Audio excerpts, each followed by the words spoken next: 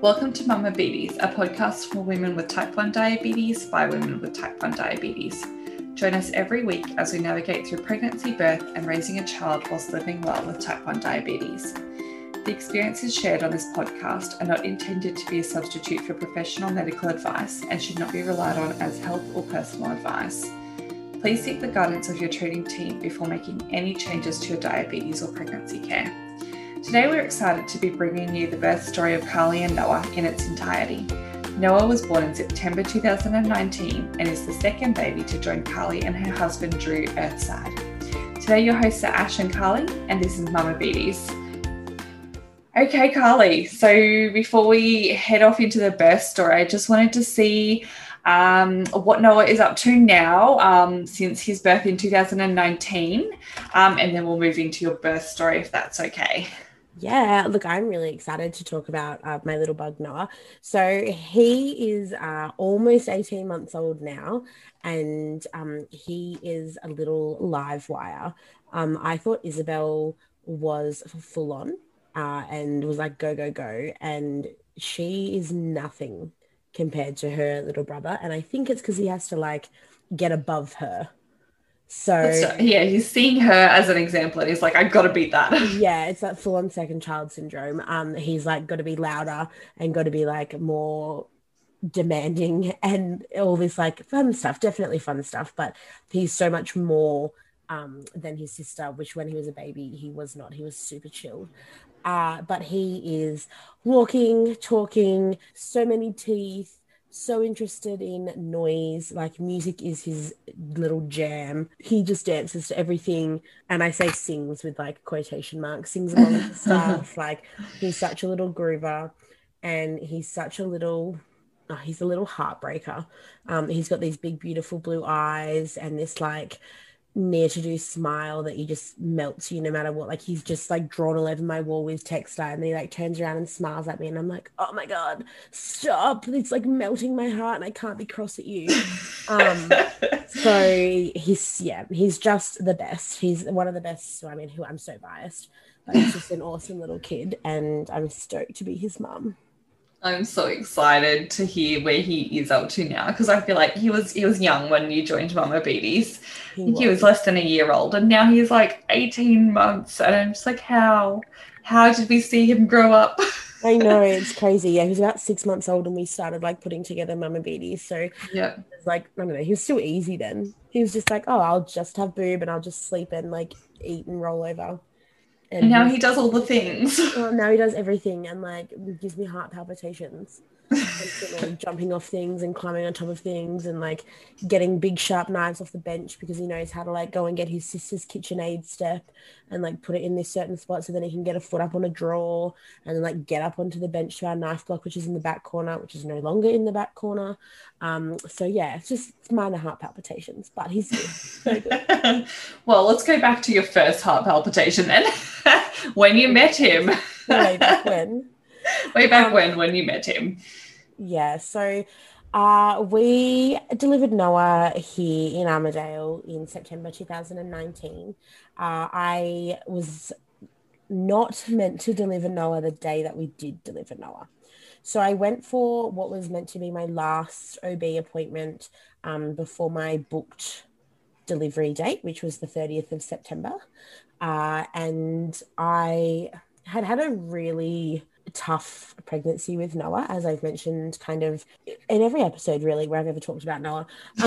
We had a really, really tough pregnancy and I was in a lot of pain for all different reasons, and it was horrible and I was just getting towards the end. But I, with Noah, had really chronic nerve pain in my hands and wrists to the point where like I couldn't write my name. My name has 8 letters. And I couldn't hold a pen for long enough to write my name. And I couldn't, like this sounds so bad, but like I couldn't put enough pressure to like wipe myself when I went to the toilet. Like I couldn't do anything with my hands. They were useless. And you need your hands for literally everything. Yeah. And like I also had a baby.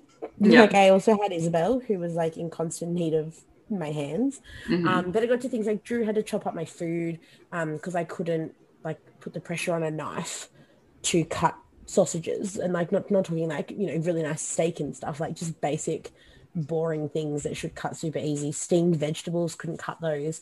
So anyway, I had this really chronic nerve pain in my hands and wrists. And I went to my last appointment and I asked my OB, like, how is everything going with the baby? You know, and he was like, it's all good. It's all good. Yep. Awesome. Like tick, tick, tick. He's in a good position. His heart rate's good. Like everything's good. We will see you next week. And I just said, but what about my hands? Because it was something that we had been monitoring for a while. And he was like, okay, let's check it out. And so he checked out my hands and he did a bunch of like pokings and proddings and like that thing they do on your feet for your diabetes. Like, oh yeah. Like the nerve test thing. Yeah, the nerve testing. So he did that on my hands and I felt nothing, or maybe like, I don't know, maybe one or two of the pokes. And it just wasn't good. And I started getting quite stressed out. And then I just burst into tears in the obstetrician's office. And I just said, I don't know if I can last the week. And he said, okay, like sit down, lay down. We'll just check over everything again, make sure it's all good. And I laid back down, and somehow in the 20 minutes since they'd last checked on Noah, he had changed. So he was not in distress, but I was beginning to show like fetal changes that were in line with possible start of labor. I don't know what that means. Nobody really explained that to me because I was still crying about the pain in my hands. And my obstetrician said, look, he's coming today. And I was like, beg your pardon, what are you talking about? And he said, okay, I need you to come back at 1 o'clock. So my appointment was at like 10 in the morning or something. And he said, I need you to come back at 1 o'clock. And I was like, no, can I come tomorrow? And I just remember asking him if I could come the next day to have the baby. And he was like, no, Carly, like you need to come back in like 2 hours. He goes, really, we should be admitting you up to maternity now. But I understand you need to like go and make arrangements for your daughter, because by this stage, like, we dropped Isabel off at daycare, you know, as per usual in the morning. Yep. Drew was at work half an hour away and teaching a full day of classes, so that was great. And I was just like around and being told that my baby was coming today, so to go home and get my bag ready and stop eating. And did you have your bag already ready, or did you have to like? Well, I did. I had our bags ready, but like I hadn't packed like my diabetes stuff. Yeah, and you like your toothbrush and like the last like those, like my hairbrush and my toothbrush and like my insulin, and I like hadn't packed any of that kind of stuff. And then I had to pack a bag for Isabel, which I had never considered having to pack before, because we went. So if we were going to be gone back into the hospital at 1 o'clock, we were not going to be there for pickup that afternoon for daycare. So we had arranged with a friend whose daughter also goes to the same daycare to pick up Isabel, but then she needed like an overnight bag because we didn't know how long it was all going to be and if everything was going to be all right. So I left the doctor's office and I rang Drew and he didn't answer. And I rang him again and he didn't answer. And I sent him a text in capital letters and I was like, answer your effing phone. And then I rang him a third time and he did answer and he said, Carly, I'm on class. What's wrong? And I said, get your ass home. The baby's coming. And he was like, what? And I was like, yep, the baby's coming. You need to get home. I feel like if you are a man listening to this, anytime in that third trimester, your wife calls you like more than one time, you should answer your phone.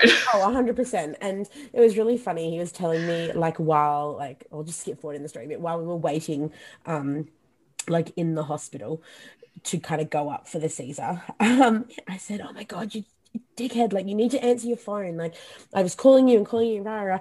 And he said, oh, I was teaching my academy class, which is his seniors.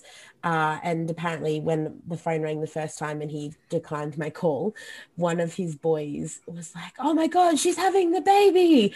And he's like, no, she's not having the baby. Like, shut up. And then I rang again and then another one's like, oh my God, she's in labor. And like one of them stuck their head out the classroom door, like down the hall and was like, Mr. Eastlake's wife's having a baby. And he was like, oh my God, you're all idiots. And then I sent the text and I was like, answer your phone. And then he did. And he was like, well, boys, because at this stage he only had boys in that class. He was like, all right, I am off to go and have a baby. And they're like, we told you. That's so funny. 16 and 17-year-old boys knew what was going on.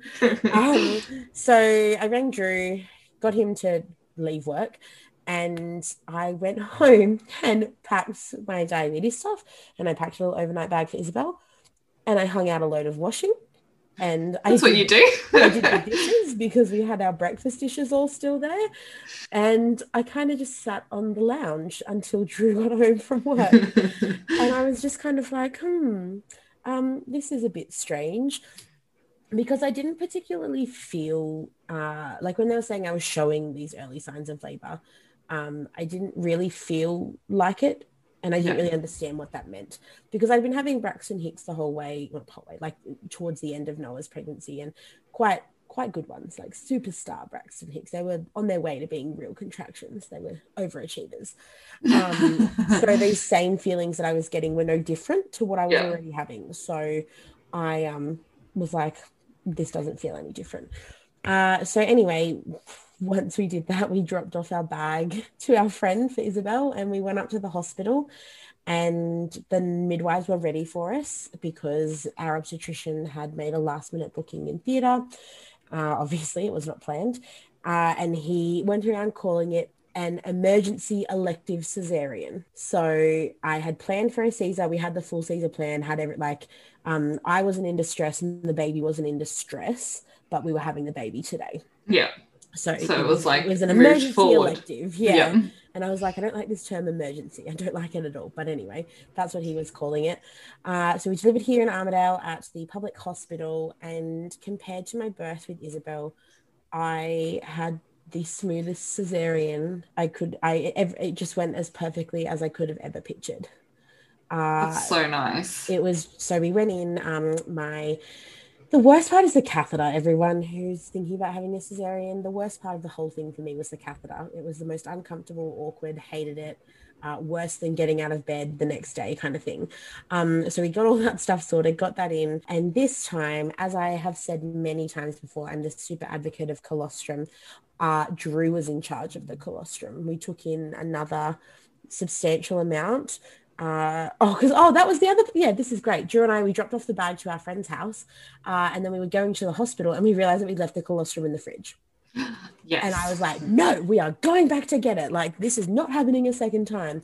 So we went home and got the colostrum, and then went to the hospital, got everything all poked and prodded in and put in place, put into the room, and we talked to a midwife, and we asked if Drew could be in charge of the colostrum, and she said of course. And she was just amazing, Sarah. And Drew took the little cooler bag up. We put some in the fridge down in maternity, and then he took up, I can't even remember how many, maybe 3 or 4 little syringes, whatever that is. I think I took maybe 2 1 mils and 2 3 mils up, because we thought that if everything was okay, then we try and get on the boob. My cesarean went really well. We started the procedure at 3 p.m. and Noah was too high up, so he had to be forceps down. So he had a nice big mark on his head, which I just had to laugh at because his sister was so far down. She had to be forceps up in my previous Caesar. So my kids really just like to be extra, just a bit extra. And hearing him cry again, going through the whole thing a second time, and knowing that we had a successful and healthy pregnancy with Isabel, those fears were not alleviated of things like that his lungs might not be developed, though that had never come up in scans as an issue like it had with Isabel. It was always in the back of my mind that, he wouldn't be breathing properly, or that his blood sugar would be too low, not just, low, but super, super low. And when they pulled him out, he just screamed the most beautiful noise I'd ever heard in my whole life. And this time we got skin to skin straight away. he got taken over and checked, and his APGAR was perfect. He was the pinkest, cutest, lankiest little baby ever. Big, but not as big as his sister. Noah was born at 9 pound 8 or 4.3 kilos if we're doing metric. And he was 52 centimeters long and just pure pink perfection. And we got skin to skin like as soon as the APGAR test was done.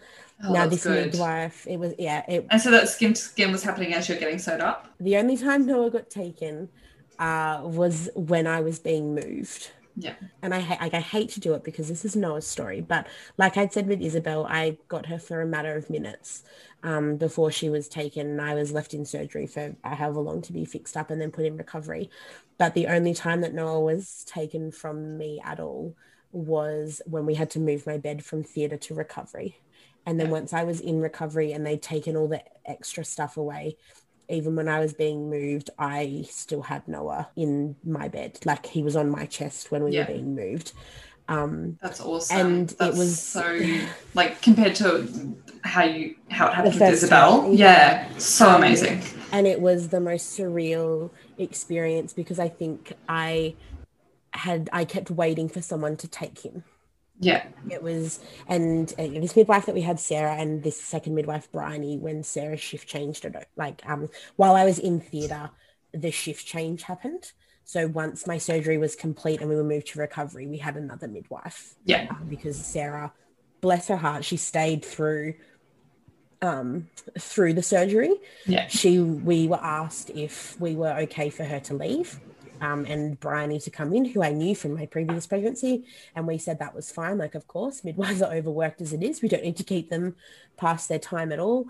But Sarah chose to stay, and that was amazing. So, yeah, we had our recovery done, and Noah got his colostrum in theatre, his first mill he got given, and then he got put on the breast in theatre while I was being put back together.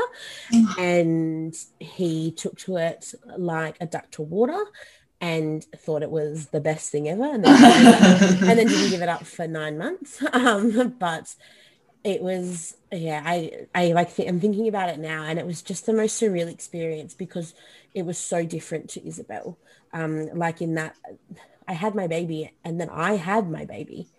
Like nobody took him away. Nobody told me that I had done anything wrong. His blood sugars were on the borderline of low. I think he had one low reading, maybe 2.2 or 2.3, at which point they were like, get him back on that boob, feed him up. And we did, and his blood sugars were fine. Everything was fine. His breathing was fine. And it was, his actual delivery was fantastic. And then Noah never went to the nursery. He never got taken down the hallway. He was in with me fully. I remember just being wheeled down the halls of maternity and having him like in my arms. And another lady was wheeled the other way who also had her baby. It was just this memory that I've got because I was like, I have my baby. Like when I had my wheeling around when I had Isabel, I saw all these women with their babies and I felt really silly, I guess, because I didn't have a baby in my arms. Whereas this time I always had a baby in my arms. Oh, that's lovely.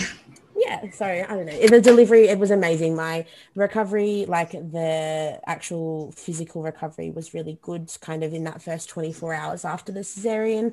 I went to the bathroom really quickly again, which was great. Obviously, I have a super digestive system. It was just great. I was able, the hardest thing I think in that first 24 hours was trying to sit up to feed Noah as much as he wanted to be fed.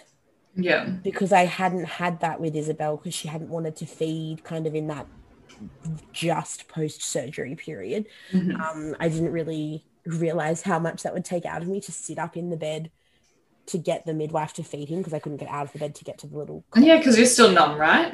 Yeah, well, I got my feeling back pretty quickly, probably within or maybe 6 or 8 hours. Not Did even. they do another spinal for Noah? Yeah, Or so did I had they, a double. So I had a Yeah. spinal epidural with Noah, and I did the same with Belle for the same reason that they just said, we don't want to get up there and have it start to run out and then have to knock you out. Yeah. Because I obviously preferred an awake cesarean.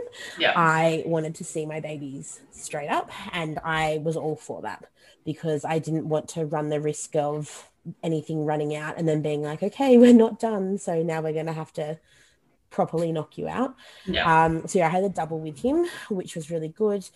And yeah, I started to get my feeling back that same night. But it's still obviously, even with the feeling back, you don't want to get out of bed. Yeah. Like, You got a big scar and... Well, you just had major abdominal surgery. Yeah. Like I think people forget that sometimes, Yep. that a cesarean is not, like, not that any birth is easy, but like a cesarean is not just like a little cut and they pull it out. Like they've got to cut through like 5 layers of fat and muscle, and like it's not just a little like nip and pull. Yeah. So that's what I try and tell people anyway. I'm like, I had major abdominal surgery. Give me some credit. I don't know how, like, women, when they talk about their cesareans, I don't know how you get up so quickly after them. Like, I'd be like, no, I'm still healing. And that's, like, a lot of women do. I think so with Noah. I feel so bad. With Noah, I was up. We had our cesarean at 3 o'clock. We started. And I was out of bed at 6:15 the next morning. Oh my gosh. So a little bit less than 16 hours. That's so crazy. That I could have a shower and get up. And they're like, we really need you to stay in bed. And I said, do you need me to stay in bed or do you want me to stay in bed? And the midwife was lovely. And she said, look, we don't need you to stay in bed, but we definitely want you to. And I said, if you don't need me to do it, I'm not doing it because I feel fine. Like I feel like I want to do this. Yeah. And look, it is. It doesn't matter whether it's your first Caesar or your 5th Caesar. It's hard to get out of bed the first time. It does for me both times. I had the same like almost roller coaster feeling of like something was going to fall out. Yeah. Like when you are going just over that top of a roller coaster and everything like feels like it gets really high and then all of a sudden it shoots down to the bottom. That's what it's like getting out of bed. And you kind of walk a bit like the Hunchback of Notre Dame, or at least I did anyway, where it's like you're almost too scared to stand up, like fully straight. While you're walking, I was very hunched over. I probably looked like a super old lady. But because it was, almost this like just this mental fear of, I don't want to stand up the whole way because I don't want to stretch it and then, I don't know, rip something open. But yeah, so I was up, like 15 and a bit hours later to have a shower because the other flip side of my recovery with Noah is that I had a toddler. Yeah. So my recovery with Noah had to be different and I had to prepare myself for a little bit going into my birth with Noah that it was going to be different. And I had to make sure that I didn't compare my recovery too much because I knew that, like I think I said it like last week or the week before, that I went home with a baby to just a slightly bigger baby. Like 18 months old is not independent. They're still a baby. And one of the biggest things that I did in my lead up to having Noah was I met with a midwife and I asked for safe lifting techniques, of which there are none. Like, I'm not a doctor, but there are no approved safe lifting techniques after you've had a Caesar. But I worked with someone to kind of give me guidelines of the best way in an emergency situation to safely, like, keep my child, like keep Isabel safe. Like, it was unreasonable for me to be told, oh, don't lift anything more than your baby.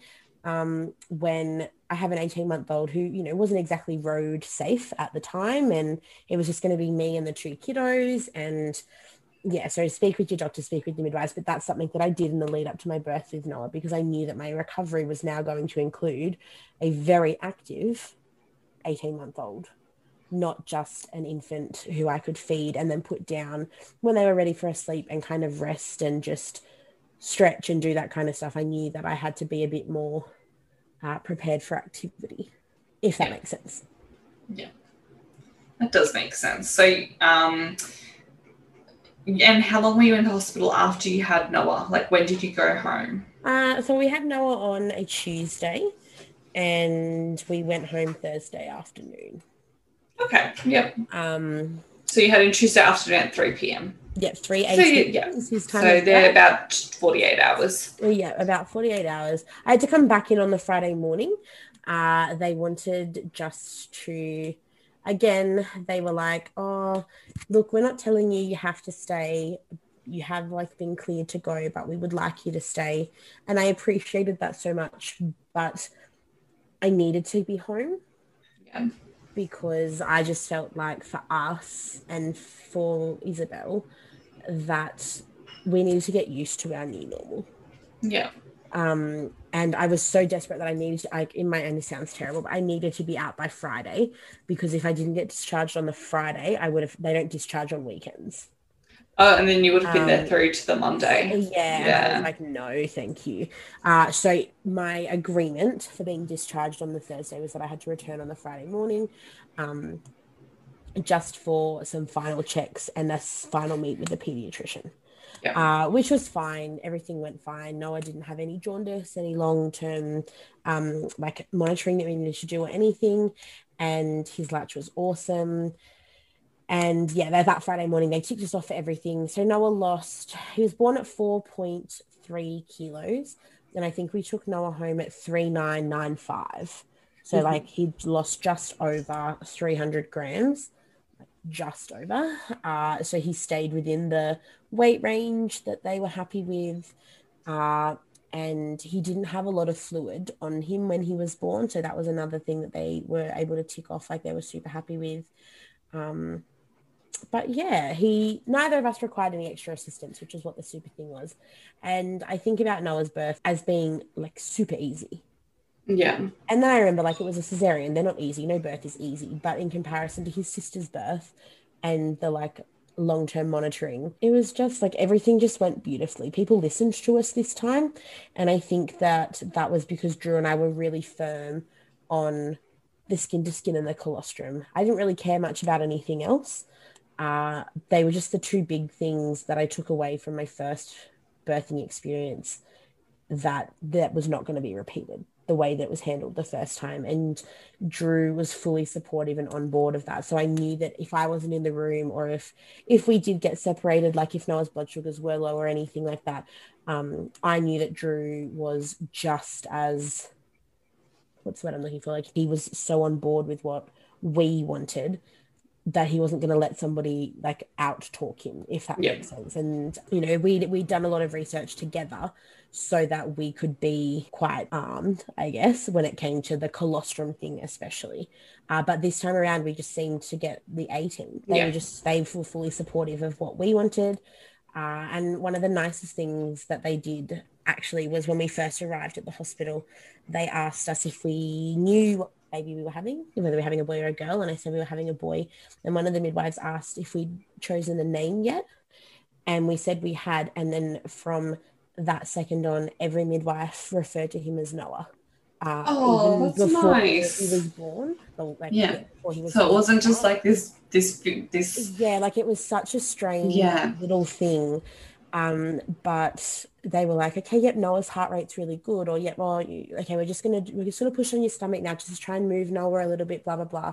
And it doesn't sound like a lot, but it was so different. And because again, I keep comparing my births, but even after Isabel was born and we had named her, and they asked us what her name was, people kept referring to her as the baby, which is, you know, it is what, like, that is what she is. She is the baby that was born. But it still felt very, I guess, disjointed or like clinical. Yeah. Whereas my second pregnancy and my second delivery just felt so warm. That's not the right word, but warm. Like they asked what we were having. We're having a boy. Does he have a name? Yes, his name is Noah. And then like that was it. Everyone called him Noah. And it gives him his like little personality. Like it give like I feel like it makes them more of a like more. Yeah, real. It makes it more real. Like it's an actual human being. It's not not like this little object of a baby. Yeah. So, it was great. So I guess like delivery was great. Everything was good. We got discharged. Noah fed like a champ, slept like a champ. Super kid, super kid in the early days. We'll listen to other episodes if you want to see what Noah's giving me stresses about now. But my recovery as well was really good. I felt I recovered better from my cesarean the second time round than I did the first time. I just seemed to be able to do more things more quickly. And I don't know if that was a mindset or a reality, because I had to do things more quickly the second time round. I was very lucky, however, to have Drew for 5 weeks this time, 5.5 weeks, instead of the 10 days that we had with Isabel. Just because of how school holidays had fallen and parental leave changes with the department. So we ended up getting like 5 weeks or 5.5 weeks or something like that. That is excellent. So lovely. That is so really good. It was really good having that, especially with having Isabel, because when I couldn't do things with her, Drew was able to. Yeah, help out with some of that lifting. Yeah, and like doing things like the washing, because when you add like an extra person who doesn't stop pooing because he's allergic to cow's milk, but you don't know that yet, and he's going through like 5, 6, 7 outfits a day, that washing basket got super heavy. Which I know sounds like such a first world problem, but I wouldn't have been able to do it easily if it was just me and the 2 kids. So by the time Drew went back to work, I was basically back to normal. My Caesar recovery was almost all done. I think Drew went back to work, and then like 3 days later, I went for my checkup. So, and was ticked off to be able to drive and do everything like that. So that was really, really good. For me, this time around was just so much better because it just seemed to flow. Yeah. And I think that when we said we wanted things, I think people listened to us because, I don't know, maybe it was because we'd already had a baby. And maybe you came across as more confident and like... I'm hoping so. Yeah. That was what we were aiming for. But yeah, I think people kind of didn't tell us what to do this time. I think I felt like we were asked more of what did we want and when did we want it and things, rather than being told like what the protocol is or what generally happens. We were asked a lot more, which was really nice. It was, I think, way less stressful for Drew as well, because he didn't, Noah was never dripped. Noah got glucose gel from a false blood glucose reading, which really, that was my one complaint with my whole delivery with Noah and my birthing experience. So they had this BG meter that they were checking him on, and he was doing fine, and then he suddenly dropped and he wouldn't get above 2.0. And one of the midwives was like, he needs glucose. And I said, that's fine. Like, I'm happy for him to have the gel like that. Yep, tick, that's fine. And she did that, and his blood glucose still didn't rise. And then it kept dropping. And then at one stage, he was low for like a prolonged period of time with no change, with glucose, with breast milk, like not even a tiny blip up. And the midwife rang the pediatrician and requested him to come and drip Noah without my consent, without telling me. I only knew because I heard her in the hallway making the phone call. And when she came in, I asked her about it. This was not the amazing Sarah, by the way. I asked her about it, and she said, well, that's what has to happen when the blood sugar is so low. And I said, but I don't believe he is low. And she said, well, the blood glucose meter says he's hypoglycemic.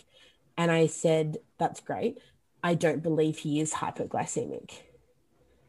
He's showing no signs of hypoglycemia. He was feeding really well. He was latching really strongly. He was alert. He was following like lights and things. Like, he was just the complete opposite of the textbook baby hypoglycemia, where they say like, they have a really weak latch, a really weak suck. They're really tired, lethargic, pale, all these kinds of things. And Noah was the complete opposite. And they had a shift change between this midwife calling and the pediatrician arriving. And another midwife came in, and I was obviously quite distressed about this stupid blood glucose reading that I didn't think was right. And she did a blood gas. Oh, yeah. Something like that, a big machine. It was a big machine we had to take him to. And we had to take like And I say he had to take a lot of blood in comparison to a finger prick that we need Yeah. like this teeny tiny amount. They had to take a bunch. And his blood glucose came back as 4. Yeah.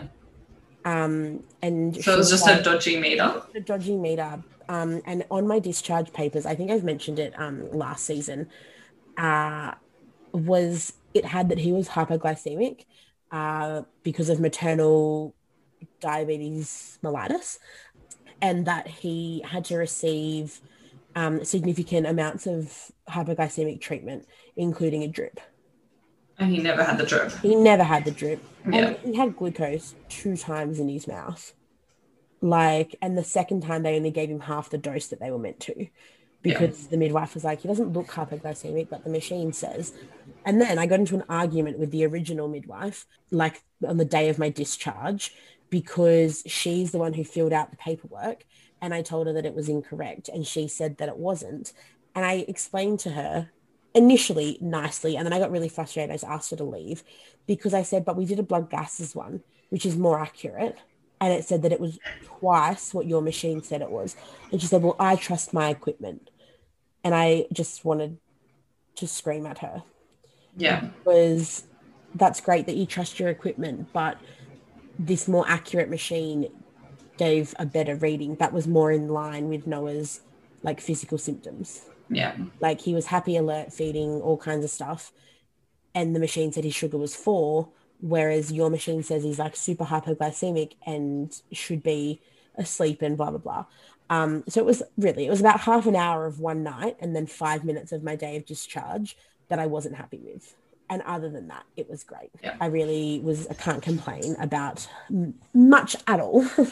That's good. I like to hear that you have. So was the experience better than you expected it to be? Like 100%. When you thought, were you thinking that you were going to go into another situation like what you had with Belle? Well, that's what I prepared myself for. Like I said earlier, it was so surreal to have nobody take him away from me. Yeah. And like little things like when they did his hearing check, when they did Isabel's, they took her away and I had to ask to go to be there. Yeah. Which was so like... That's weird. Considering that like the hearing check things like portable little things, I thought. Oh, well, not here in Armidale. Okay. It's like a full setup. I mean, it might be portable, but it's huge, and I think that they just leave it in the nursery. Okay. So for both our kiddos, we had to go down to this room for it.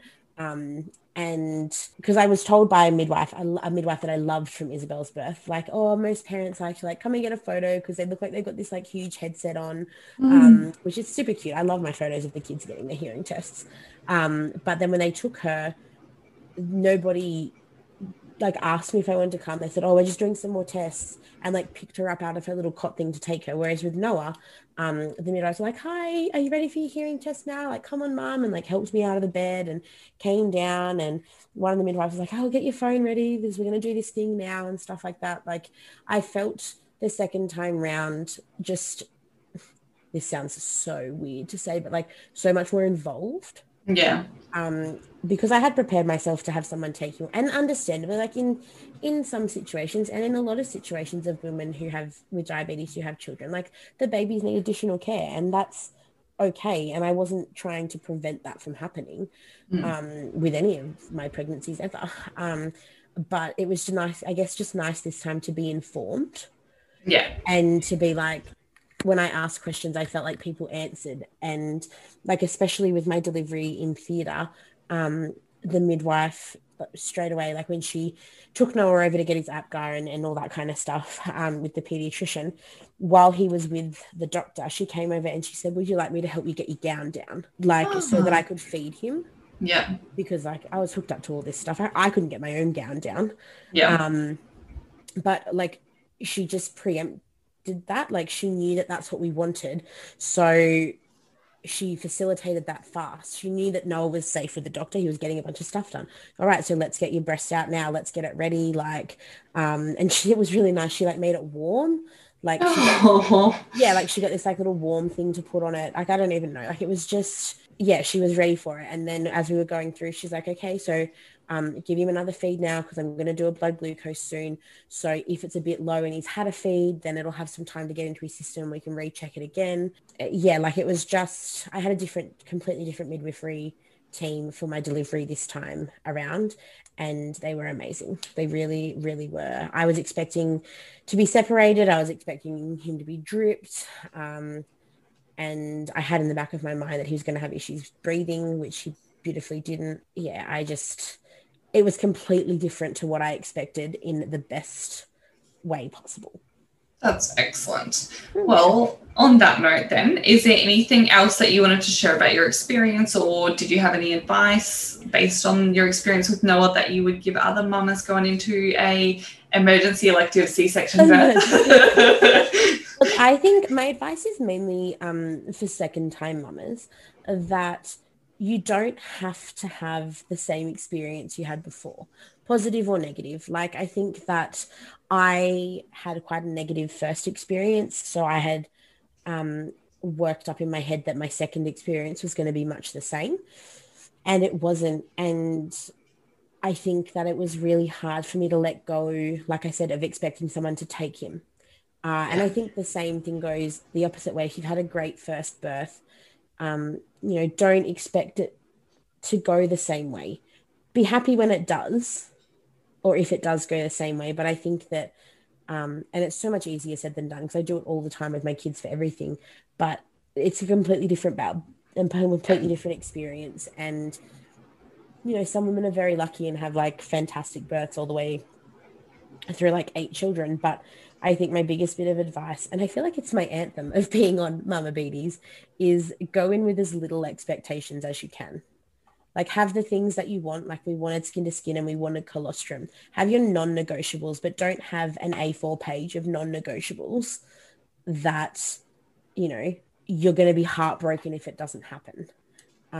Because I think that so many of the women that I know without diabetes, because I haven't had a huge lot of in-depth discussions with ladies with diabetes who have had bubs, but they look back on their subsequent births with such like, oh, but this was different and this was different and this was different. And, oh, it just sucks because, I guess their births are kind of overshadowed by like this thing that didn't go right rather than all these things that did go right.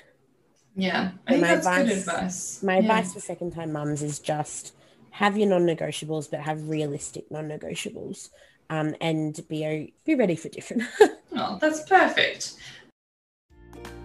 Thanks for joining us for another week of Mama Beaties. We wanted also to say a special thank you to Carly, Noah and Drew for sharing a story that's very special to them with us and the Mama Beaties community. Make sure you subscribe to us wherever you listen to your podcast so you never miss an episode, and leave us a review so that others can find us too.